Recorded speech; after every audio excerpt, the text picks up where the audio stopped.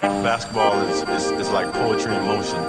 Just coming down the court, you got a defender in your way, you take him to the left, you take him back to the right, and he's falling back, and you just jay right in his face. And then you look at him, and then you say, what? Back out to Allen, his three-pointer, tying game with 5 seconds remaining. Iguodala to Curry, back to Iguodala, up for the layup, blocked by James. LeBron James with the rejection. Bienvenue à tous dans cette toute nouvelle émission Slam Funk Contest. Pour cette émission, je serai accompagné de Romain. Bonsoir à tous. Et je serai aussi accompagné de Arthur de @Rocket Nations FR. Salut à tous. Donc, dans cette émission, comme d'habitude, on fera les petites news, le point stat de Romain, le débat et on finira par le quiz. Donc on va directement commencer avec les news. Iguodala to Curry, back to Iguodala, up for the layup, blocked by James. LeBron James with the rejection. Donc, pour les news, Romain, toi tu voulais nous parler du retour à la compétition de Joachim Noah. Ouais, rapidement, petit clin d'œil sur le retour de Jux qui s'est quand même fait attendre. On savait même pas s'il allait retrouver une team. Et justement, c'est le premier élément que je voulais souligner. Je pense qu'il a trouvé, en tout cas à mes yeux, peut-être le meilleur fit dans la ligue. Quand on connaît son état d'esprit, je trouve que en plus, là, au moment où on enregistre, il a déjà joué les 3 matchs. Et il confirme une bonne intégration au niveau défensif. Il retrouve même quelques sensations au niveau justement de la remontée de balles, comme on avait le plaisir de le voir surtout à Chicago, pas à New York malheureusement. Mais voilà, je suis assez content pour lui. C'était aussi l'occasion de dire que j'ai toujours du mal à comprendre un petit peu le déferlement d'ondes négatives quand un joueur comme ça trouve un point de chute. Je me souviens aussi de ce qui s'était passé autour de D-Rose. Enfin, moi, à titre perso, en général, je me réjouis plutôt. Là, en plus, c'est un joueur français, même si dans le clan des joueurs français, c'est un Français un peu à part entière, disons.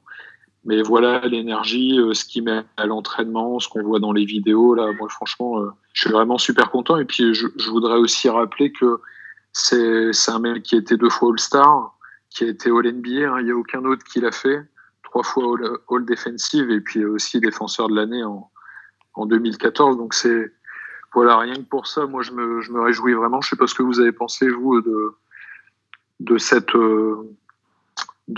arrivée à Memphis et puis de ses débuts, mais moi je suis super content pour ce joueur-là, quoi. Ouais. Moi je trouve que c'est bien. Ça s'arrête là, quoi. Ça me touche pas plus que ça, parce que c'est un joueur que, comme beaucoup de monde, je pense que c'est pour ça qu'il y a une déferlante de haine avec lui. Il y a eu, puis moi c'est encore différent, vu que je suis pas français, j'ai moins eu cette attente que beaucoup de Français. Oui, il y a une petite filiation supplémentaire, même si il est particulier c'est pas sur le côté passeport français, c'est pas sa plus grande, c'est pas pour ça qu'on l'aime, quoi. Non, justement, et je pense que ses problèmes avec l'équipe de France, il y a eu quand même 2-3 problèmes de communication. Son attitude, le fait que, en fait, son immense contrat qu'il a signé, qui est une énorme erreur de Phil Jackson, mais pas de sa part, lui, on lui propose un contrat comme ça, il va pas dire non. Tout ça a fait qu'il ait une mauvaise image, surtout en France et aussi en NBA, hein. Mais c'est un joueur qui est devenu un joueur moyen à cause du physique, même s'il est redevenu un peu correct. Et il va faire du bien en rotation derrière Marc Gasol et Jaren Jackson. C'est typiquement le genre de joueur dont ils avaient besoin. Ils le signent, sauf erreur, pour le minimum. Ouais. De toute façon, lui, il n'a pas besoin d'argent. Il est payé pour ses 18 millions par les Knicks. Donc lui, c'est tout bénef. Il peut jouer, tant mieux pour lui. Il sera peut-être mieux dans un environnement moins médiatique. Je pense qu'il a besoin un peu de calme. Lui qui a toujours vécu j'ai pas mal pensé à Jaren Jackson aussi, quand tu dis que le mec a la chance d'évoluer autour de Marc Gasol et Joachim Noah. Moi, je trouve que quand même il y a quelques bénéfices à aller chercher chez ces mecs-là, quoi. Alors qu'en plus, juste petit aparté, Jaren Jackson est déjà pour moi un joueur NBA d'un niveau supérieur. On en bien parle sûr, moins mais ça parce reste que... un rookie avec quelques matchs à son actif, quoi. Ouais. Avoir ces gars-là dans le vestiaire, Ah, c'est un en plus. temps- au niveau expérience, je pense que c'est pas mal, quoi. Exactement. Arthur, toi, qu'est-ce que tu as pensé en quelques mots de l'arrivée et le début de Joachim Noah? Bah, j'ai bien aimé ses premiers matchs. Enfin, il en a fait que 3 pour l'instant. Mais rien que sur son premier ou deuxième shoot, je crois, et on voit direct sa détermination. Enfin, on sent qu'il a envie de tout niquer. Parce que je pense qu'au fond, lui, il sait que c'est sa dernière chance en NBA dans une équipe. Donc, moi, je pense que c'est un bon ajout pour les Grizzlies. Et en plus, comme tu l'as dit tout à l'heure, je pense qu'il va encadrer les jeunes, le rookie notamment. Donc, c'est bénéf pour tout le monde. Voilà. Donc, on va passer à ta news. Toi, tu voulais parler, et on en reparlera sûrement un petit peu dans le gros steak de l'émission, dans le débat, mais des rumeurs qui s'intensifient du côté de Houston pour un possible trade.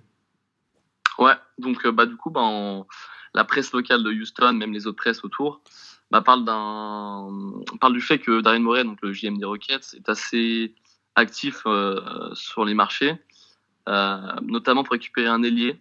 Donc voilà, donc pour l'instant c'est la seule info qu'on a, un ailier de type free and D, donc qui peut scorer en attaque et qui peut aussi très bien défendre.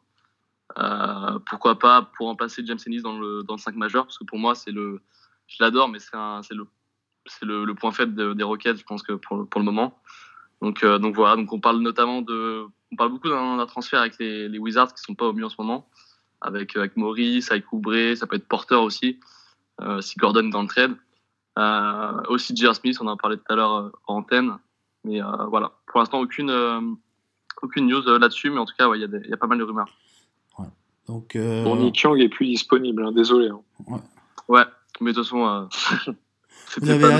vous avez assez de shooters qui défendent pas, donc quoique ça va pour le moment. Parce que on en reparlera plus tard, mais est-ce qu'il n'y a pas plus besoin d'une mise à niveau de certains titulaires et une mentalité qui doit revenir plus que d'un trade? L'effectif est presque le même que l'année passée, et moi j'arrive pas, je sais que c'est la mode, la mode. Mais on en reparlera après des Rockets, j'arrive pas à me dire que le seul départ de Ariza, et beaucoup parlent de Lukemba Amute, mais il était insignifiant dans les rotations quasiment. Juste ces deux départs fait que tu passes de meilleure équipe de la ligue à ce qu'on voit actuellement, mais on en reparlera plus en détail après. Je pense que peut-être un trade, vous avez besoin de renouvellement dans l'effectif. Ça va être compliqué aussi dans les années à suivre, parce que James Harden, tu vas pas le trader, c'est un des meilleurs joueurs de la ligue. Le problème, c'est que tu as Chris Paul pendant 4 ans à un salaire démesuré, surtout s'il joue à ce niveau-là. Donc, tu vas pas trader, on en reparlera après, tu vas pas trader Capella parce qu'il fait une saison, je trouve bluffante, hein, vraiment, on en reparlera après. C'est le futur de la franchise, hein. Daryl Morey l'a dit, qui comptait sur lui pour les années à venir. Quoi. Et puis après, t'as pas grand chose à trader, t'as Eric Gordon qui a une bonne valeur, mais est-ce que Eric Gordon, c'est celui qui calcule sur le siège éjectable. Ouais, c'est surtout qu'en fait, il met 16 points par match, mais lui, il est là pour avoir un minimum de pression, puis il est à 30% à 3 points, donc c'est compliqué. Mais on en reparlera plus en détail après. Si vous voulez venir chercher J.R. Smith, c'est avec un immense plaisir. Et ça fait une bonne transition, parce que moi, ma news c'est les trades et surtout le trade qui s'est mis en place à Cleveland. On sent que la purge a commencé. On a déjà pas bazardé, mais on a déjà envoyé Kyle Korver à Utah. Très content pour lui. C'est un joueur qui méritait d'être dans une équipe plus compétitive, même si c'est assez compliqué. On voit que Kyle Korver, dans n'importe quel système, là, il a fait, je crois, son premier match 4 sur 4 à 3 points, ou quelque chose comme ça. C'est pas un joueur qui mérite d'être en vacances mi-avril, quoi. C'est clair. Ouais, et surtout qu'à Cleveland, cette année, on sera en vacances d'ici 3 semaines. Donc, bien avant, ouais. Ça fait en vacances. Ouais, exactement. Ça fait du bien, et je l'avais dit plusieurs fois sur mon compte, depuis le retour de George Hill, et même avant, en fait, la présence de George Hill brime complètement Colin Sexton. D'ailleurs, il a beaucoup moins de ballons, et Colin Sexton actuellement n'a pas du tout le jeu pour être un deuxième arrière comme il était quand George Hill jouait. Donc George Hill a été envoyé à Milwaukee dans un trade qui incluait bien sûr John Henson. Pourquoi pas en deuxième option, de toute façon c'était juste pour matcher les salaires avec Matthew Dellavedova. Le retour de Matthew, même s'il a une énorme cote à Cleveland et qu'il est énormément apprécié, c'est plus en fait le trade, on l'a fait pas pour les faire venir les deux, on les a fait parce que on chope quand même dans l'équation un third pick 2021 et, c'est le tour de draft qui compte. Et encore un second pick 2022. On perd aussi Sam Decker, mais qui n'a rien montré de de probant, pour être poli avec lui à Cleveland, où il a énormément joué depuis la blessure de. Après lui, c'est dommage, il a beaucoup de qualité. Enfin, il avait beaucoup de qualité. Je pense qu'il avait un petit potentiel il avait le potentiel d'ici 4-5 ans à devenir un bon joueur de banc, on va dire. Ouais, moi je suis assez déçu là-dessus. Non, pas toi, Antoine. Il t'a pas emballé? Moi j'ai bien aimé. Après, est-ce que c'est compliqué, quoi. À Houston, il montrait pas mal de bonnes choses, en tout cas en sortie de banc. Quand il rentrait à la place d'Ariza ou en poste 4.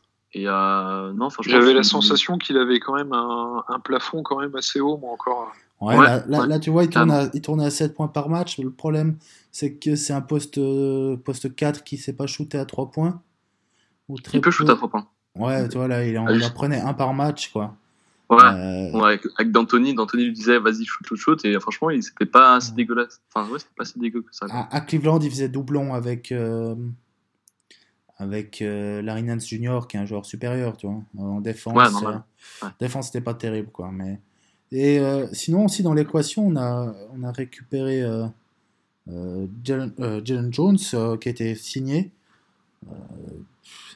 Ouais, il y a beaucoup de mouvements à Cleveland, c'est surtout ça, c'était indépendamment du trade. Il y a sûrement J.R. Smith qui va partir. Et après, il restera quand même des rumeurs autour de Kevin Love qui commencent à s'intensifier un peu. On a signé. Nous, on est preneurs. Kevin Love qui a signé un gros contrat qui pourrait faire une Blake Griffin. Et sinon, il y a aussi Burks qu'on a signé, Alec Burks, qui me surprend bien parce qu'il a 14 points, 6 rebonds, 3 passes. C'est un joueur plus qu'honnête. Honnêtement, je m'attendais pas à ce qu'il ait un niveau comme ça.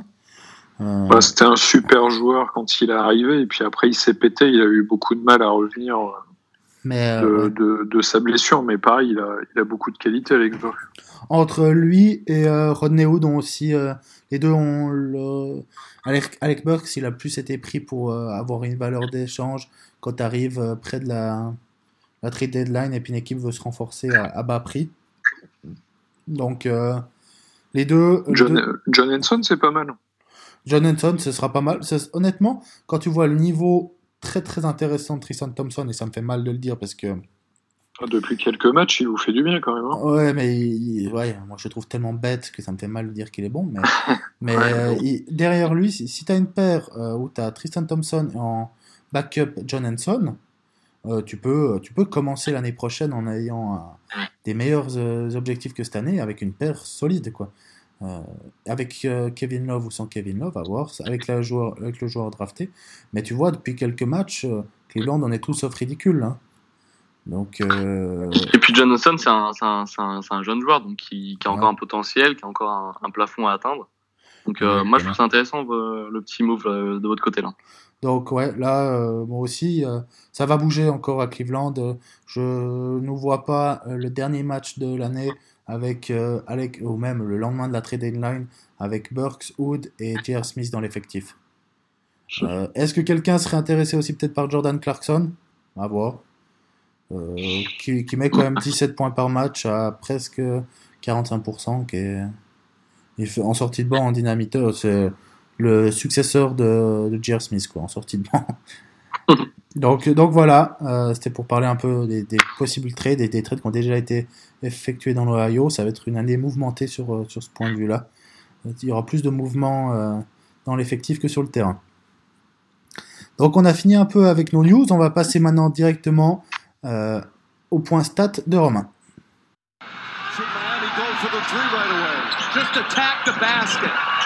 James catches, puts up a three. Won't go. Rebound box. Back out to Allen. His three-pointer. Bang! Tie game with 5 seconds remaining. Donc Romain, toi tu voulais nous parler d'une stat sur les repos des joueurs, sauf erreur. Ouais, alors c'est pas vraiment une stat, mais c'est vrai que j'essaie encore une fois d'éviter les stats un petit peu qu'on voit passer toute la semaine. Là, j'ai trouvé des stats qui sortent d'une étude qui est parue dans Sport Illustrated, une étude menée par 2 sociologues de l'université de Stony Brook. Donc les profs s'appellent Lauren Hell et Jason Jones. Bon, c'est pour l'anecdote, c'est pas ce qui va nous intéresser, mais en fait, ils s'intéressent de près à la gestion du sommeil. Et il leur a paru intéressant de regarder un petit peu chez les sportifs de haut niveau, et particulièrement chez les joueurs NBA, l'impact un petit peu de la gestion du temps libre des joueurs, notamment quand ils sont en road trip, durant les voyages, etc., l'impact sur leur performance. Et il en ressort des choses qui peuvent paraître au départ, encore une stat en plus. On sait que les Américains adorent les stats et on y participe aussi nous-mêmes parce que aujourd'hui, avec les stats avancées, etc., on est gavés. Mais en fait, c'est plus ce qui leur sort, moi, qui m'intéresse. Alors, dans cette étude, en fait, ils se sont intéressés à la façon de tweeter des joueurs, et notamment le soir. C'est-à-dire qu'ils ont... je vais vous donner la méthodologie, là, je vais prendre mes notes pour pas vous dire de conneries et pour que le propos soit précis, mais ils ont analysé les tweets de 112 joueurs de 2009 à 2016.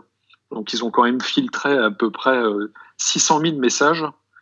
Et ils ont mis de côté près de 40 000 tweets de fin de soirée.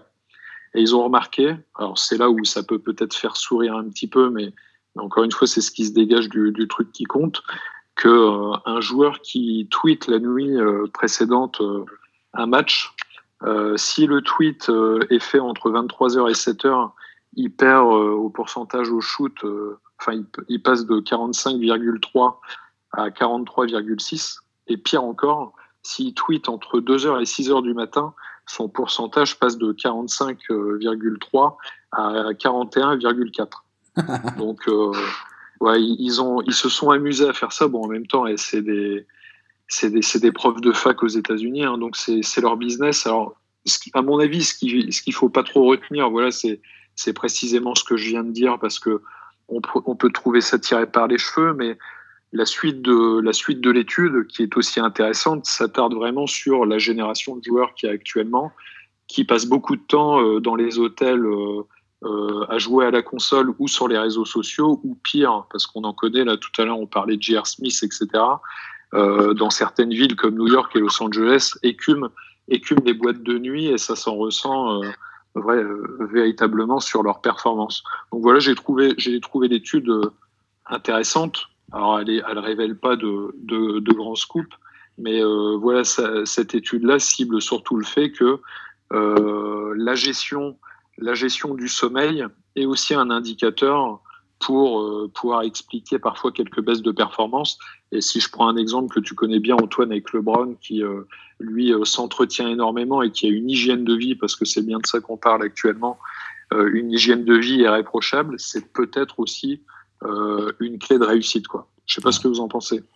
Je trouve ça assez intéressant, mine de rien, même si on pourrait se dire, c'est des stats, comme tu dis, un peu tirés par les cheveux. C'est quand même dingue de... Bon, là, c'est avéré, hein. Je rappelle les chiffres, hein. 600 000 tweets épluchés, 40 000 isolés sur la tranche 23-7 heures. Hein. Enfin, ouais. 23h-7 heures, tu vois. Donc, tu vois, tu te dis quand même que... Et c'est des vraies baisses, c'est pas du 0,5% ou quelque chose comme ça. Là, il y a une différence de presque 5 à 6%. C'est énorme, donc j'ai envie de dire, puis pour beaucoup, de toute façon, vu ce qu'ils y font sur Twitter ou les réseaux sociaux, les gars, lâchez les réseaux sociaux et allez dormir pour que vous soyez prêts pour le lendemain, quoi. Ouais, c'est clair. Bon, après, ça fait aussi allusion à toutes les distractions, etc., que les joueurs NBA, auxquels les joueurs NBA ont accès en déplacement. et dont certains gèrent pas leur sommeil et sont déglingués le lendemain, quoi. Ouais, c'est vrai, quand tu vois certains, moi j'en suis quand même quelques-uns, plus sur Instagram que sur Twitter. Je trouve que sur Twitter, en fait, ils sont moins libres de dire ce qu'ils veulent, à part LeBron qui fait ce qu'il veut et Steph Curry, mais c'est tout le temps du politiquement correct. Sur Ouais, en plus, on sait même pas si c'est eux qui les écrivent pour le coup. Là, pour Alors, certains, LeBron, oui, ça je sais que c'est lui. Steph Curry, je pense que c'est lui. D'ailleurs, petit big up pour lui, allez le suivre. Autant j'aime pas le personnage en tant que joueur, hein, mais en tant qu'homme, on a de la chance d'avoir ces deux ouais. emblèmes. Par contre, si vous voulez rire, là, faut pas du tout les suivre les deux sur Instagram, mais faut aller suivre du J.R. Smith, du Hassan Whiteside, si vous voulez vraiment rire, du Nick Young, Ouais. ce genre de joueurs. Quand tu vois, ils sont tout le temps sur leur console. Tu les vois rarement s'entraîner, tu les vois tout le temps en train de faire la fête ou des choses comme ça. C'est vrai que tu peux te poser la question sur est-ce que certains auraient des plus belles carrières s'ils étaient plus dans la mentalité d'un LeBron plus qu'au Club C'est ce Med. que soulève l'étude. La première prof que j'ai citée, elle est vraiment spécialisée dans la gestion du sommeil et ses répercussions. Et elle, à la fin de l'étude, elle écrit clairement qu'elle est persuadée que cette partie de l'hygiène des joueurs est vraiment une variable de performance, quoi. Et bon, là, tu citais les grands noms de notre ligue préférée avec vraiment ce qui se fait de mieux, la J.R. Smith, etc. Mais bon, après, il y a aussi tous ceux dont on voit pas les.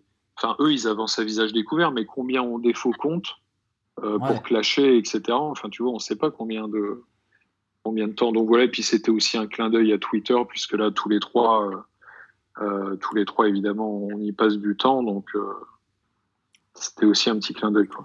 Intéressant comme stat, je trouve.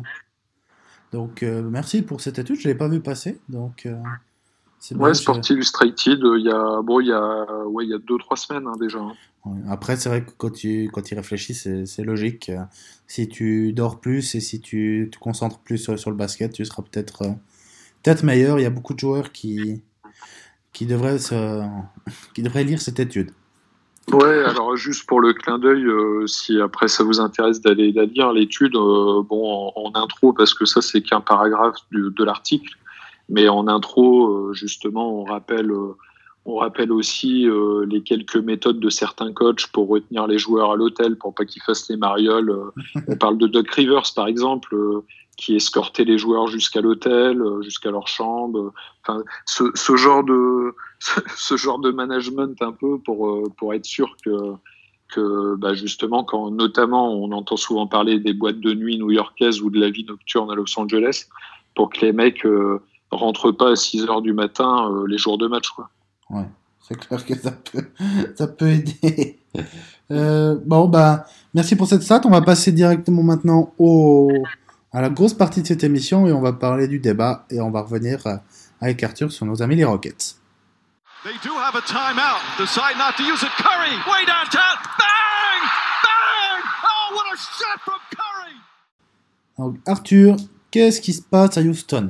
Pourquoi cette équipe qui était fabuleuse l'année passée a déjà perdu énormément de matchs? Ils sont négatifs en 11-14. 11-14, ouais. L'année passée, vous avez perdu 21 matchs sur la saison. Là, il reste plus de 2 tiers de la saison et vous en avez déjà perdu 14. Vous êtes de nouveau sur une série de 3 défaites face à Dallas, face à Utah. Vous avez pris une bonne branlée alors que Utah était dans le dur. Et face à Minnesota, qui sont pas bons à prendre. Match à suivre, Portland, les Lakers, Memphis, Utah de nouveau. Ouais, ça j'ai publié sur mon compte, c'est le calendrier sur les 15-20 prochains matchs, c'est abusé déjà. Ouais, donc là, dans une conférence où il y a énormément d'équipes compétitives, faut pas se rater, faut pas prendre du retard, sinon vous pourriez passer à côté de votre saison complètement et pourquoi pas toi ne pas faire les playoffs, soit être 6, 7, 8e et choper des Warriors ou une grosse équipe au premier tour. Donc, après, pour la stat, donc là, on a perdu notre 14e match de la saison. On est quoi? On est le 10 décembre. Et l'année dernière, le 14e match perdu de la saison, c'était le 8 mars. Donc, ça montre que l'équipe est vraiment dans le dur. Ah, ça va, il mais faudrait ouais, être invaincu pendant 3 mois, quoi. c'est ça. Ouais, on a enchaîné pas mal de matchs, pas mal de victoires. Je crois on était 13, 15 victoires de suite. On le faisait assez, pas régulièrement, mais on l'a fait 2-3 fois dans la saison.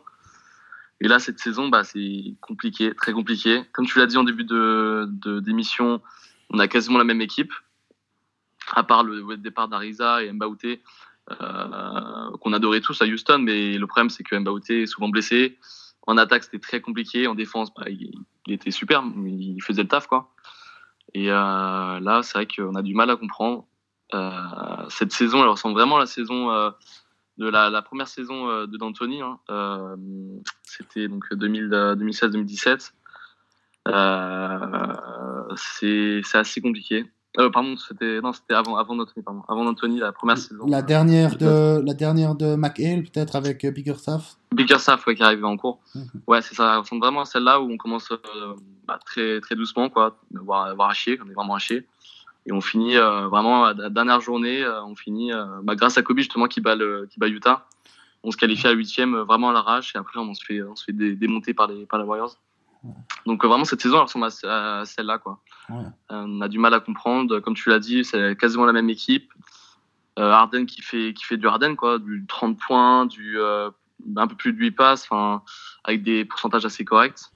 Pour James Harden, il est dans ses standards. L'année passée, il était à 36% à 3 points, là il est à 37%. L'année passée, il était à 44,9% au shoot, là il est à 44,2%. Au lancer franc, il était à 85,8, pardon. Là, il est à 83,3. Les rebonds, il était à 5,4, cette année, il est à 5,5. L'année passée, aux passes, il était aux assists à 8,8. Cette année, il a un peu descendu à 8,3. Par contre, moi, et j'ai énormément de peine avec Harden là-dessus, il est à presque 6 turnovers par match. L'année passée, il était à 4,4. Là, il est à 5,8 quand même. Il fait aussi beaucoup plus de fautes. L'année passée, il était à 2,3. Cette année, il est à 3,4. Ouais. Est-ce plus ciblé en défense aussi, hein. Dans les matchs. Bien sûr. Parce que peut-être plus de frustration aussi, notamment dû aux défaites. Gordon et Chris Paul, je pense que c'est les deux joueurs qui font basculer le collectif. Ils n'ont pas le mental de tueur de l'année dernière, clairement. Ouais. Surtout Chris Paul, qui fait une de ses pires saisons. C'est sa pire saison dans énormément de statistiques. Hein. Chris Paul, ça, hein. Au point, il est à 7,7, ça va encore. Mais aux assists, 7,9, c'est ultra faible. Il perd 3,2 ballons. Chris Paul, le plus en carrière, c'est son record, entre guillemets, en carrière. Chris Paul, il avait dépassé qu'une fois les 3 turnovers par match. Il en faisait 3. C'était en 2008-2009. Vous imaginez, c'est une autre époque. L'année passée, il était à 2,2. Le gros point fort de Chris Paul, ça a toujours été d'avoir un des plus hauts ratios assist turnover de la ligue. On l'appelle pas Monsieur Propre pour rien, point God. Là, cette année, je regarde quand même pas mal de matchs des Rockets parce que moi, en tant que Suisse, on a notre meilleur représentant qui est à Houston, qui est Clint Capella. D'ailleurs, très bonne saison. Clint Capella, je le trouve. Quand il a signé son contrat, je faisais partie des gens. Et pourtant, tu vois, je suis son supporter numéro 1, je pense, sur la communauté. Je rêverais de l'avoir à Cleveland, ce serait le top pour moi. Mais je pensais que son contrat était un peu trop élevé parce que c'était un joueur exceptionnel dans ce système avec des énormes créateurs en pick and roll, mais c'est un joueur qui peut remercier James Harden et Chris Paul pour son contrat. Mais je trouve qu'il a énormément progressé. Là, j'ai vu le match en direct contre Détroit où il fait un 29, je sais plus combien. 23, ouais. 29-23, ouais, face à la raquette Blake Griffin-Drummond. Avec 6 contre, je crois, ou 5-6 contre. Il est monstrueux. Quand tu le vois là, tu te dis, mais c'est un ou le meilleur pivot de la ligue quand tu le vois sur ce match-là. Après, bien sûr, il est plus. C'était un match exceptionnel parmi tant d'autres, mais il est quand même à 17 points par match. Je trouve ça énorme. 17 points. 12 rebonds aussi. 12 rebonds. Plus de 2 contre. Et c'est quand même le 19e salaire des pivots. Donc, c'est quand même un putain de salaire. C'est le 19e salaire des pivots? Des pivots, ouais. Purée, il y a est payé 15-16 millions la pivots saison. il y a 18 pivots qui sont mieux payés que lui. Ouais. Purée. Ouais, alors là, si on prend là, c'est une bonne affaire. Il est toujours, de toute façon, Capella, c'est énormément de finition près du cercle, donc, mais il est quand même à 65% au shoot, et au lancer franc, c'est correct, sans plus, quoi. Il est à 60%, il pourrait faire mieux, mais il en rate un par match, quoi. C'est pas une catastrophe. Quand tu vois Clint Capella, après, t'en parlait, toi, tu trouves ça le point faible. Moi, je trouve que James Ennis fait une bonne saison, comparé au niveau du joueur. Aux autres quoi. années, ouais. Mais je parlais de points faibles, notamment par rapport au rendement que faisait Ariza, Ennis est largement en dessous, on va dire. Ah ouais, c'est pas le même joueur. Notamment en défense, qui est étonnant, parce que James Ennis est réputé pour être un bon défenseur. Et défensivement, je sais pas, il a du mal. Je pense que c'est le système de défense de D'Antoni, les switch partout. Je sais pas, il a du mal. Il est souvent en retard sur les porteurs de balles. Et étonnamment, il est meilleur. Moi, je m'attendais à ce qu'il soit plus dans le dur offensivement. Et c'est le contraire, quoi. Il est quand même à 8 points. À 3 points, c'est pas dégueulasse, 36%. Presque 50% en tir. Offensivement, je pense qu'il a compris un peu le fonctionnement de notre attaque. Dans les déplacements et tout, je regarde un peu des fois, il est assez intéressant, mais défensivement, je sais pas pourquoi, étonnamment, il n'est pas. Je m'attendais à ce qu'il soit moins bon qu'Ariza, forcément, mais je sais pas, il a du mal. Ouais. Sinon, juste avant de laisser Romain aussi intervenir, on en avait parlé lors de la fin de la pré-saison avec ce trade avec Phoenix. Je pensais que Marquis Chris pouvait vraiment s'éclater avec ce système de pick and roll et de finition en alley-oop près du cercle, parce que dans les caractéristiques, à peu près, il se rapprochait de ce que pouvait faire Clint Capella à son arrivée en NBA. Marquis Chris, là, il peut activement chercher un club en Chine ou en Europe, parce que là, je pense que sa carrière NBA est finie. C'est un joueur qui avait quand même des qualités, même si j'ai jamais apprécié ce joueur. Mais là, c'est le néant, quoi. Il a du mal, clairement. Il a joué sur 9 matchs, quoi. Il pose pas de pique, je sais pas ce qu'il fout. Il pose pas de pique, c'est le truc. Il roule pas vers le cercle, il est très lent. Je sais pas, il a pas trouvé sa place. Et ouais, D'Antoni n'a pas du tout accroché dès le début. Il l'a mis sur le banc. Il a même pas une minute, quoi. Non. Ouais, je pense direction Chine ou Europe pour lui, quoi. Ouais. Toi, qu'est-ce que tu penses, Romain, d'où vient pour toi le problème sur ce début de saison?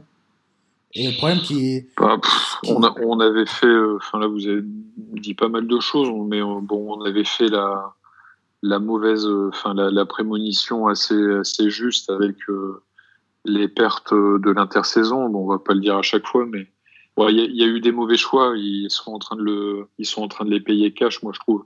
Il y a eu trop d'erreurs dans les mouvements au niveau de l'effectif. Il y a le handicap Chris Paul que vous avez rappelé, et ça va devenir un véritable boulet. Je sais pas comment vous allez vous en sortir. Je vois pas. De toute façon, j'arrive toujours pas à comprendre. D'abord, même pas dans la tête du management, mais plus dans la tête de Chris Paul, ce qui s'est passé ce jour-là. Alors vous allez me dire c'est con, mais évidemment tout le monde aurait pris le contrat, mais non, pas forcément. Dans une logique sportive collective, qui plus est quand elle est conditionnée par un salary cap, tu le négocies pas ce contrat-là. Et effectivement, ils font quelques moves et à chaque fois c'est des mauvais moves. Et en même temps, en parallèle, quand il s'agit de re-signer Clint Capella, ça se fait attendre. Donc pour moi c'est une succession de mauvais choix dans les moves et les négociations avec les joueurs de l'effectif qui fait qu'il y a retard à l'allumage au niveau de la fusée, quoi. Après, comme je le disais déjà la dernière fois, moi je reste assez optimiste quand même. Alors je mets entre parenthèses le show Doncic là quand vous avez cru gagner il y a quelques jours, parce que je pense que on a assisté à un grand moment de basket. Mais je rappelle qu'une saison c'est quand même très long. Il y a beaucoup de contenders là à l'Ouest. Il y a un moment où il y a des trucs qu'on n'aime pas, style les blessures dans certains effectifs. Malheureusement, j'aimerais que ce soit pas le cas, mais tous les ans on y a droit, donc ça va forcément se produire là dans peu de temps à l'approche du All-Star Break ou après. Et puis après, voilà, va falloir gagner les matchs coup près et puis essayer d'aller gagner le meilleur spot en play-off. Et puis on sait qu'en play-off, tout peut à peu près arriver, quoi. Moi, je reste quand même assez optimiste pour eux. Je les vois quand même toujours dans le dernier carré à l'Ouest. Après, la saison, elle est quand même vachement surprenante aussi pour l'instant. Donc, c'est pas de vachement boule de serré aussi, cristal, mais la conférence Ouest, on est quand même à 5 places du quatuor de tête, quoi. Mais attends, quand tu regardes le classement à l'Ouest, il y a quand même, vous êtes avant-dernier avec 44% de victoire, quoi. Ouais. C'est quand même assez hallucinant. Ouais. Bon, Vous êtes dernier des vraies équipes de l'Ouest, quoi. Non, mais attends, vous êtes pas loin de l'équilibre en étant avant-dernier, quoi. J'ai pas mémoire comme ça d'avoir eu une telle homogénéité. On savait que la conférence Ouest allait être serrée, mais à ce point-là, franchement, après, en tout cas, ça participe pas à l'intérêt du truc. Hein. C'est vrai qu'au niveau du classement, on n'est pas très loin des places play-off femmes, etc. Je pense qu'on va quand même remonter un petit peu, qu'on va peut-être passer dans les 8. Moi, je pense aussi, ouais. Je sens bien un run de 5-6 matchs d'affilée pour vous faire une place, quoi. Mais ce qui m'inquiète quand même le plus, c'est quand même le niveau de jeu affiché, quoi. On a fait quelques bons matchs contre les Warriors, notamment. Je pensais que ça allait être le déclic de la saison. Même contre Dallas, hein, pour ceux qui ont vu le match, c'était quand même un match assez intéressant. Enfin, niveau de jeu, moi, j'étais assez surpris. Enfin, offensivement, on a fait des bonnes choses. Même si en défense, on a un peu galéré sur la fin, notamment avec le petit Dourgit, pas mal. Et donc, mais je sais pas, le niveau de jeu sur pas mal de matchs, sur la majorité des matchs de cette saison, c'est assez inquiétant. Dans le sens où tu sens que les gars, ils n'ont pas envie. Genre, il n'y a pas de mentalité, il n'y a pas de. L'année dernière, il y avait une envie, quoi. L'année dernière, tu avais envie de tuer le match. Harden, en fin de match, il prenait la balle, il voulait tuer le match. Cette saison, c'est pas le cas. Je sais pas pourquoi. J'en ai parlé avec quelques supporters de Houston via Twitter et ils m'ont dit que c'était par rapport au contrat de Chris Paul, ce qui est possible, même si j'y crois pas. Parce que pour moi, dans l'effectif, il n'y a pas de joueurs sous-payés, peut-être Capella, mais bon. Ouais, c'est un problème dans ce vestiaire-là, je pense pas, parce que les gars, quand même, c'est quand même la même équipe que l'année dernière, quasiment. L'année dernière, il y avait une putain d'ambiance dans le vestiaire. Donc, je sais pas ce qui cloche, parce que on a les joueurs pour être minimum à top 6, top 5, quoi. Facile. Mais facile. Moi, je pense pas que le contrat de Chris Paul crée des incendies dans le vestiaire parce que les mecs connaissent quand même le système dans lequel ils se trouvent. Et je vais pas dire qu'ils se réjouissent les uns pour les autres, évidemment, mais je pense que voilà, un mec qui signe un contrat, ça vient pas forcément créer de zizanie ou quoi que ce soit. Ils vont plutôt avoir tendance à dire voilà, s'il a négocié ce contrat-là, bien joué. Que après, moi, ce qui me gêne, c'est plus dans les ambitions si personnelles de Chris Paul quand je dis ça. Et là, il a vraiment plombé les différentes opportunités d'aller se renforcer à court terme. Là, il y aura vraiment aucune autre solution. J'en vois pas, moi. On peut se débrouiller pour récolter quelques role-players intéressants. Et je pense que c'est la formule en fait que Daryl Morey veut avoir, c'est d'avoir un backcourt, Chris Paul Harden qui dirige le jeu, et autour t'as Capella déjà dans la raquette qui est un pur pivot avec un pur potentiel, et autour d'avoir des joueurs pas des stars justement, tu vois. LeBron James, bien sûr j'aurais kiffé l'avoir aux Rockets, mais je suis pas sûr que ça aurait marché dans le sens où pour moi le 3-4 de Houston ça doit être des chiens, des bulldogs sur le terrain qui plantent des paniers. Donc, je pense que c'est la recette qu'il veut et bien sûr, le contrat de Chris Paul me gêne, mais je pense pas que ce soit non plus la catastrophe pour Houston dans les années à venir. Sauf si Brandon Knight, on en est où là? Ça, normalement, il va revenir. Il a rejoué avec l'équipe en G-League là, et normalement, il revient dans 1 ou 2 semaines. Oui, c'est ce que je pensais avoir vu passer. Ouais, d'accord. Mais ça peut être intéressant aussi en sortie de banc, parce que clairement, il nous faut un autre ball handler. Donc voilà, on verra comment il s'adapte à l'effectif, même si j'y crois pas trop, on va dire. Moi, j'ai un souci avec cette équipe, c'est que Chris Paul est pas au niveau. James Harden, pour moi, fait des stats, mais j'ai rarement vu James Harden faire autant de stats et sans vraiment peser sur un match. Sans impact, ouais. C'est vrai, ouais. Alors, notamment dans le Money Time. Hein. Exactement, il est transparent. Et il a toujours eu ce côté un peu nonchalant, mais là, je trouve que ça pénalise son équipe, alors que d'habitude, ça énervait les adversaires, mais il faisait gagner son équipe. C'est plus compliqué. Comme j'ai dit, pour moi, Capella est le joueur qui qui joue le plus à son niveau, quoi. Clairement, c'est le meilleur joueur sur le terrain peut-être un peu avec plus haut. PJ Tucker. Même si PJ En Tucker, tout cas, c'est le plus régulier. Ouais. Et par contre, j'ai un souci, c'est que là, j'ai la feuille de match et c'est ce que je me disais en regardant. J'ai pas vu énormément de matchs, hein, je vais pas vous mentir, j'ai vu 3 matchs, je pense, des Rockets. Et surtout, je regardais surtout le Capella. Il y a. Vous savez qui sont les meilleurs passeurs hors James Harden, Chris Paul?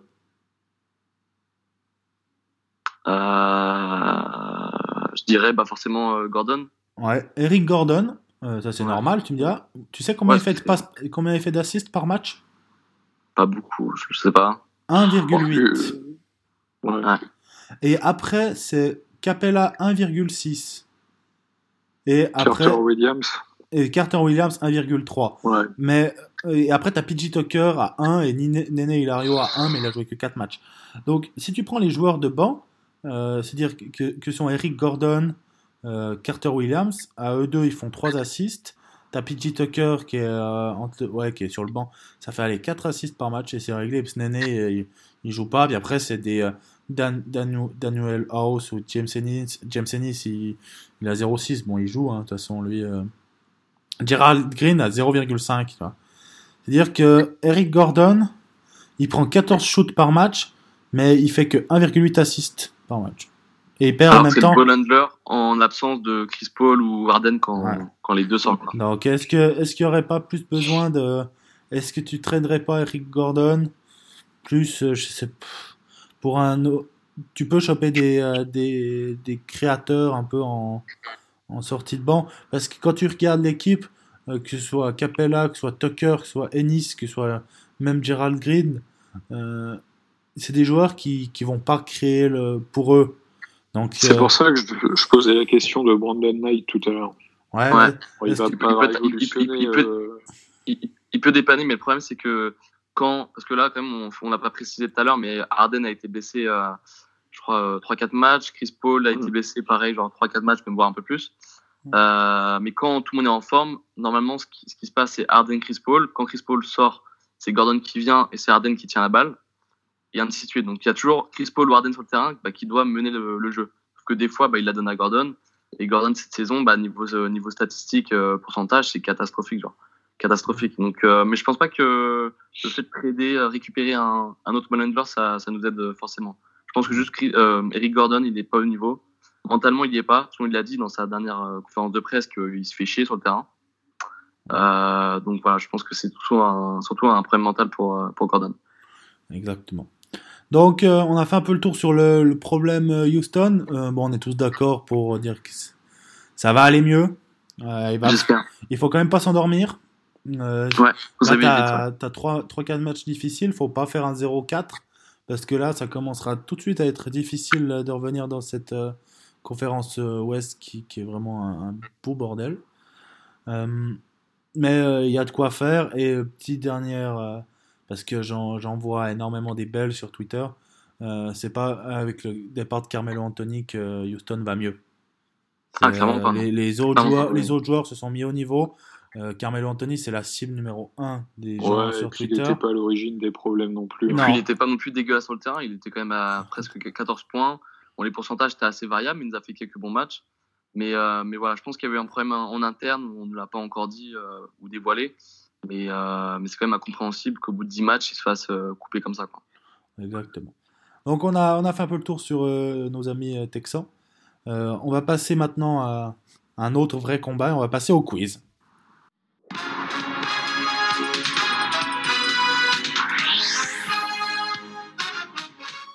Donc j'espère que vous êtes prêts, les gars, pour ce quiz. À savoir, Arthur, que Romain est toujours invaincu. D'accord. Il a toujours gagné. Donc là, on va faire un format qui est un poil différent d'habitude. J'ai pris des équipes championnes. 3 équipes. 3 équipes assez récentes. Hein. La plus ancienne, c'est une équipe qui était championne en 2007.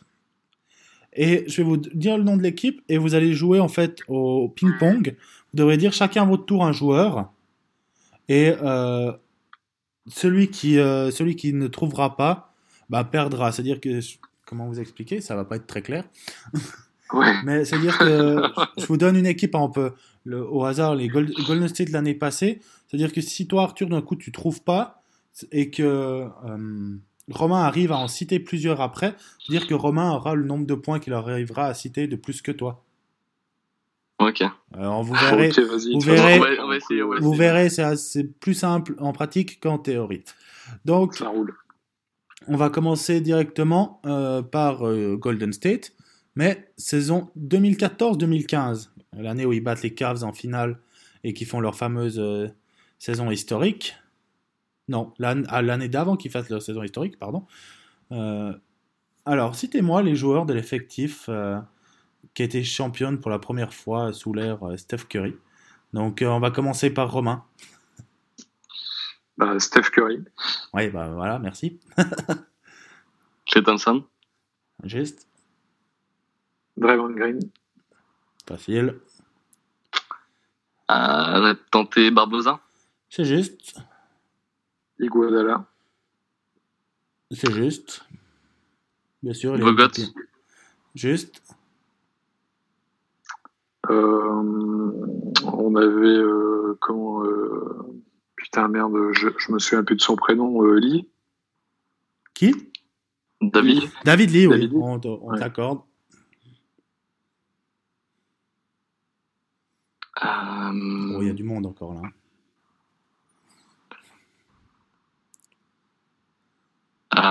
J'aurais dit, non, je pense pas qu'il était encore.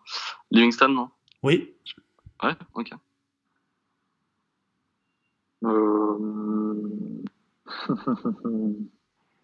Si on se trompe. c'est tout. fini. Ah oui, si on se trompe, c'est fini. Oh putain. Si tu te trompes, tu laisses le chant royal pour Arthur. Attends, faut réfléchir un peu là. Donc ça, c'est l'année sans Durant. Oui, il en Euh, reste qui ont vraiment joué. 3. Attends, on a dit Klay Thompson ou pas? Oui. Ouais. Il en reste quand même. Hein. Ah Harrison Barnes. Ah bah voilà, ça c'était le dernier Ah, bien putain. connu. Et là, je pense que là, ça va commencer à coincer Arthur.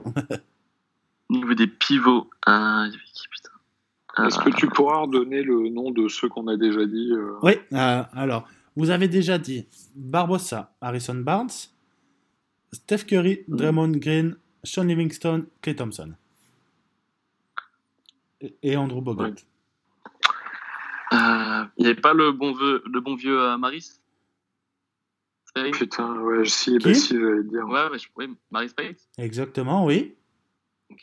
Il en reste un, il n'a pas joué une seule seconde, donc je vais pas vous le citer. Et il en reste 2, 3, 4. Mais là, il y a certains que c'est vrai qu'on oublie assez vite, vous m'avez impressionné. Attends, il y a ce bon vieux Varejao. Et non. Ah, merde. Varejao, il est là l'année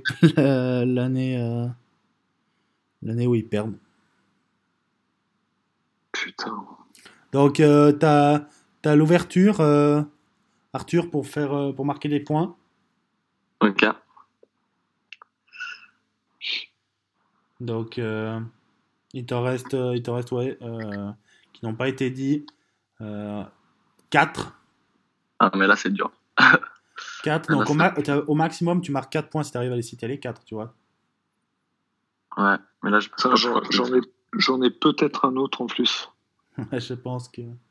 Est-ce que t'en as un? Je te laisse encore 5 secondes. 5. À qui tu parles là? À Arthur. Ouais. Non, là, je bloque, là. Là, je me souviens plus, c'est trop loin. Donc, ce sera égalité sur cette équipe-là. Il vous restait. C'était lequel que tu voulais dire? Yann Clark, non? Non. Ah, merde. Ouais. Il y avait Festus Ezeli, Ah, ouais. bien Ouais, sûr, ouais. qui avait fait. Il y avait Justin Holiday. Il y avait McAdoo. Et toi, je pense Ouais, que tu non, confonds impossible. avec Brandon Rush. qui avait Ah, comme- c'est ça, ouais. Ouais, il y avait Brandon Rush aussi. Ouais. Donc, Ça, je cherchais son nom. égalité. Bien joué. On va reculer un peu. on va aller sur l'équipe du Miami Heat 2012-2013. Donc, cette fois, Arthur, tu peux commencer. D-Wade.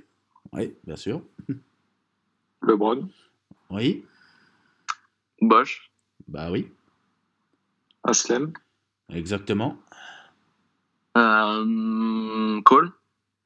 C'est juste. Mario Chalmers. C'est juste. Et Allen. C'est juste. Ouais, vous êtes chaud là.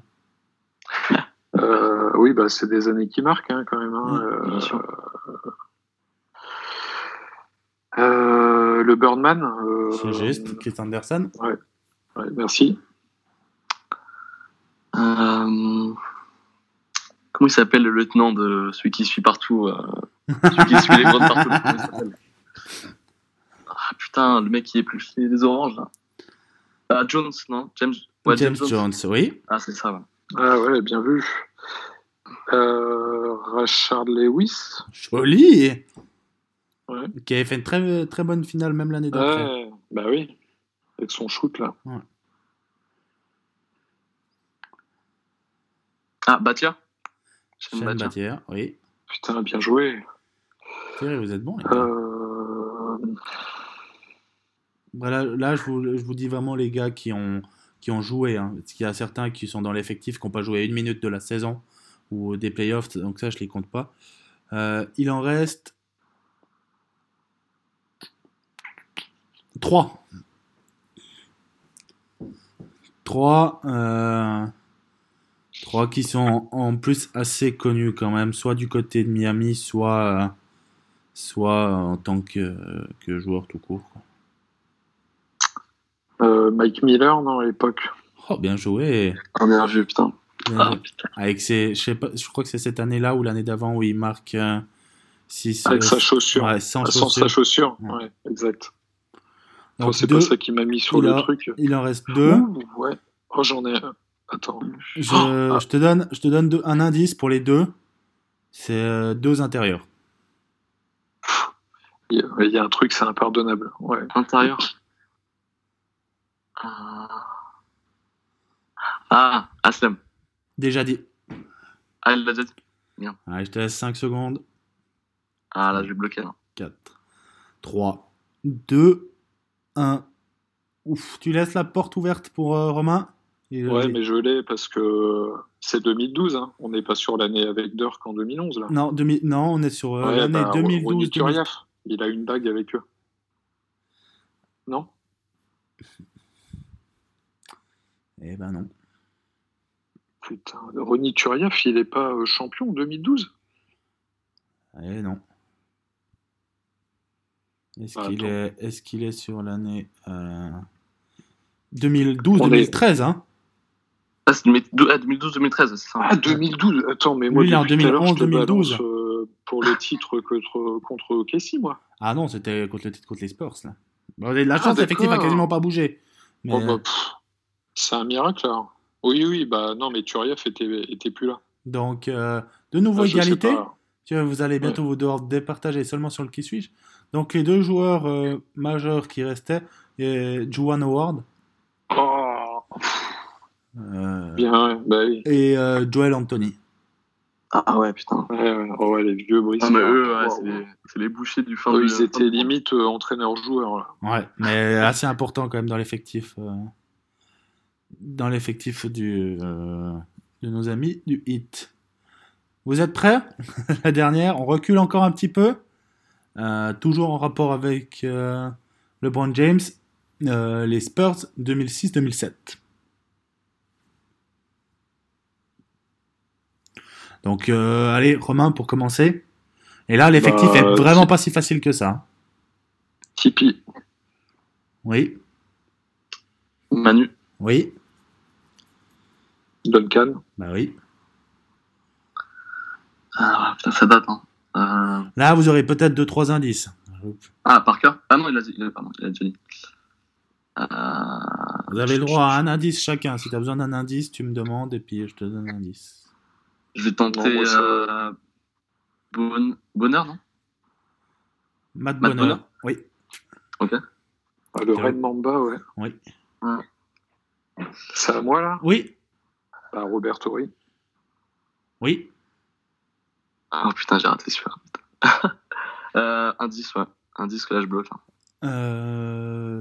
Sauf erreur, il a son maillot retiré chez les Spurs. J'ai été drafté par Miami. J'ai joué à Miami, Boston, Philadelphie et les Spurs pendant 7 saisons. Je jouais au poste 3, 2 mètres 1, assez léger, 83 kilos. Il a 47 ans maintenant. Il a été 3 fois champion NBA et 8 fois All Defensive. Par exemple. Putain. Un ailier, c'est ça? Ouais. Non, là je l'ai pas là. Ok, donc je vais pas le dire. Est-ce que Romain t'arrive à en citer? Finlay. Finlay, ça te fait 1 point. Après, je suis à sec. T'es à sec?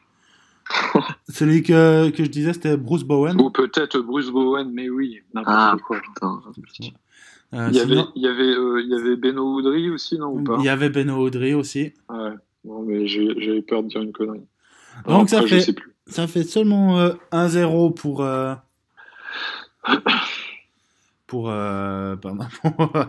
pour Romain. Je vais vous en faire un petit dernier parce que je trouve ça sympa et que, Ouais, c'est sympa, vas-y. et que vous n'avez pas fait beaucoup de points. Je reste sur les années récentes. Les Dallas Mavericks 2010-2011, la fameuse épopée des Mavericks. Donc cette fois, c'est de nouveau Arthur qui commence. Il y a 1-0. Attention, c'est le dernier. Après, c'est le qui suis-je. Le qui suis-je vaut 4 points. Donc il faut faire un minimum de points là-dessus, cher Arthur. Tu as dit quelle année? 2010-2011, le titre de Dallas. Ok. Bah, Dirk. Dirk. Sean Marion. Sean Marion. Le petit nain Barrière. Et oui, le petit nain Gigi. Tyson Chandler. Tyson Chandler aussi. Ah, bien joué. Un ancien de la maison, Jason Terry. Exactement, Jason Terry. D'ailleurs, petite anecdote, qui s'était tatoué le trophée. Oui, le trophée. Une année avant, parce qu'il a dit j'avais pas de trophée, il le gagne l'année d'après. Ah ouais, c'était fait avant ça? Ouais. Ah, je savais pas, tiens. Ah ouais, l'été Je me d'avant. souvenais pas. C'est à moi là? Oui. Tu peux répéter ceux qui ont été dit, s'il te plaît? Alors, Dirk Nowitzki, Tyson Chandler, JJ Barea, Jason Terry Ouais, et Sean Marion. T'as dit quoi? Jason Kidd. Bien sûr, Jason Kidd, magnifique dans cette finale. Pour sa 16e année.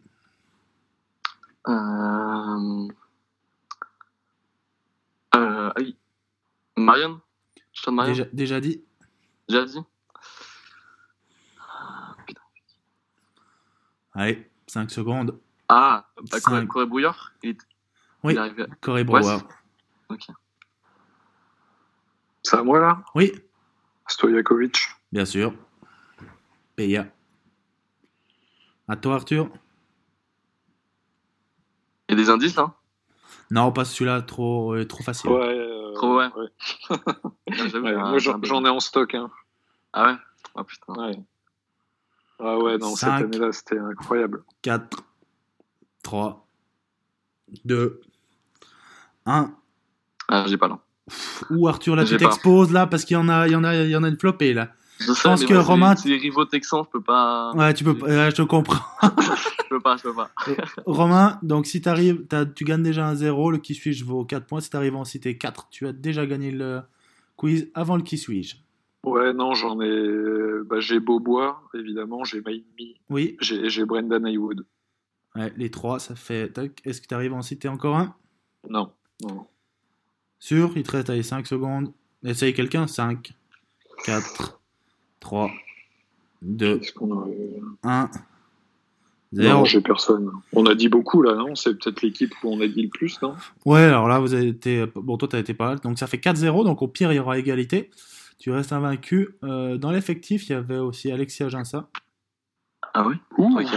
Ça, je savais pas. Il est champion NBA, Alexis Aginsa. Alors, est-ce qu'il était encore en finale ou est-ce qu'il était tradé l'année? Dans le roster, mais je pense pas qu'il soit champion, Alexis Aginsa. Ah, le pauvre, il était tradé. Pas de chance. Et oui, et cette année-là, il a été tradé à Toronto. Exactement. De mémoire All-Star Break. Le pauvre. Avant la trade deadline. Il y a Caron C'est Butler. ce qu'il prive. On l'avait pas dit? Non. Ah ouais? Non, il y a Corey Brewer qui était sorti, mais pas Caron Butler. Ah oui, ouais. Celui-là, Caron Butler, je pense Caron c'est Butler. un gratos aussi, ça. ça, vous auriez peut-être pu l'avoir. Et puis après, c'était quand même... vous aviez fait le tour. Je vérifie. Il y a peut-être Steve... Non, Novak, il n'a pas fait toute la saison. Vous avez fait le tour. Ouais, vous avez été bon là-dessus. Hein. Ouais, non, mais c'est une bonne année, ça. Il y avait Dominic Jones, mais voilà, quoi. Il était rookie cette année-là, sauf erreur, et c'était au milieu du 4 points par match. Ouais. Donc bien joué, ça fait 4-0. Donc tout va se jouer. Soit tu gagnes, soit match nul. Mais on va passer directement au qui suis-je. Donc qui suis-je, c'était très difficile de l'écrire, parce que j'ai pris un joueur qui est quand même un peu connu. Et c'est toujours difficile d'en dire. Un peu connu, c'est rassurant. C'est rassurant. Ouais. C'est difficile d'en dire assez, mais pas trop. Donc, j'ai écrit un petit paragraphe. Je risque de devoir rajouter en inventant. Bah, comme à chaque fois. Hein. Enfin, Comme à chaque fois. encore. C'est un joueur actuel ou pas? Bah, non, plus. Okay. On aura plusieurs tentatives. Alors là, oui, c'est bon. Le but, Ouais. c'est pas de faire la mitraillette et de dire 800 noms, mais vous Ouais, avez le droit, bien sûr, à plusieurs.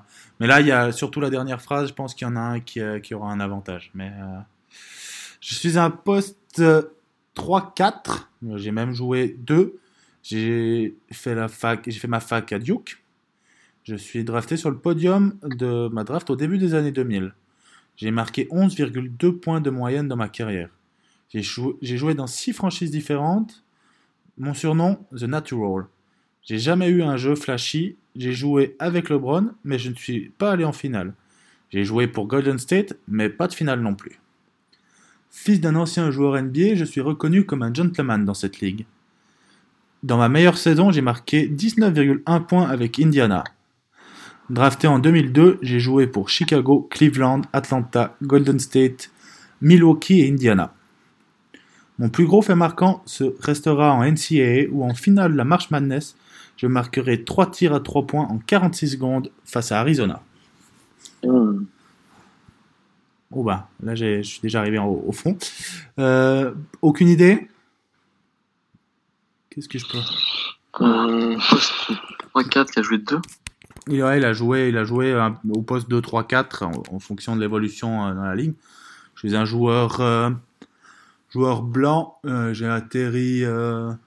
J'ai été tradé qu'une seule fois, sinon j'ai beaucoup négocié mes contrats en fin de... C'est un role player là, dont tu parles. C'est un role player qui a quand même tourné une année à 19,1 points. C'est un bon role player, bon défenseur, qui a joué dans des grandes équipes, mais qui n'a jamais vraiment été loin en playoff. Tu peux redonner les équipes où il a joué? Alors, Golden State, Indiana, Milwaukee, Chicago, Cleveland et Atlanta. Il a fini sa carrière à Atlanta. Oui. Est-ce que je peux poser une question? Vas-y. Est-ce que c'est le fils d'un coach? Ah, tu fais chier, hein. Bah, vas-y. C'est le fils de Dunleavy? Ouais, c'était Michael Dunleavy Jr. Ah, putain. Ouais, mais les 3 shoots contre... Ouais. À de Duke. À ce moment-là, je pensais que tu allais trouver direct en tant que grand fan de NCAA. Ouais, non, mais en fait, j'avais un doute sur un truc, mais c'était un truc à la con. Mais oui, c'était Mike Dunleavy Jr. J'ai confondu. Le problème avec Mike Dunleavy Jr., c'est que c'est quand même un joueur qui est connu, donc tu peux dire certaines choses, mais tu peux... c'est difficile d'en dire, pour tous ces qui suis-je, d'en dire assez, mais pas trop. Non, mais de toute façon, dans cette période-là, il y avait à Duke, entre Shane Battier et puis Carlos Boozer, c'était le 3e larron, quoi. Ouais, donc il n'y avait pas... Il n'a pas été champion avec LeBron. Hein? Il n'a pas été champion avec LeBron, Dunleavy? Non, parce que quand il arrive à Cleveland, il est tradé. Il est tradé justement pour amener Kyle Korver. Ah, c'est ça, ouais. Ok. Donc, et en plus, les Cavs sont champions en 2015-2016. Et c'est l'année où ils recrutent Dunleavy et Chris Anderson l'été. Puis que tout le monde dit que c'est un bon recrutement. Puis il n'y en a aucun qui va jouer réellement à Cleveland. Donc, bien joué. Ça te fait encore une victoire. Est-ce que quelqu'un arrivera à te battre? Ah, là, Oui, bien sûr. Attends, c'est pas. T'as déjà eu chaud. Non, Hein. mais la fac, ça m'aide pas mal en général quand même. Ouais, là, vu que comme tu as eu des fois de la peine, j'ai dit, je balance la fac, ça aide, hein, ça rééquilibre un peu. Ouais, c'est sympa. Bon, de la peine en gagnant tout le temps, mais il y a pire. Il y a pire. Donc, on a fini avec cette émission. Merci d'avoir participé. Merci Romain de nous montrer ta classe dans le quiz à chaque émission. Ouais, si on peut parler de classe quand même, c'est toujours un peu laborieux, quoi. Mais c'est des victoires quand même. Merci Arthur d'avoir participé, c'était vraiment cool. Merci à vous deux, c'était très cool. Et on se retrouve très bientôt pour une nouvelle émission. Passez une bonne semaine.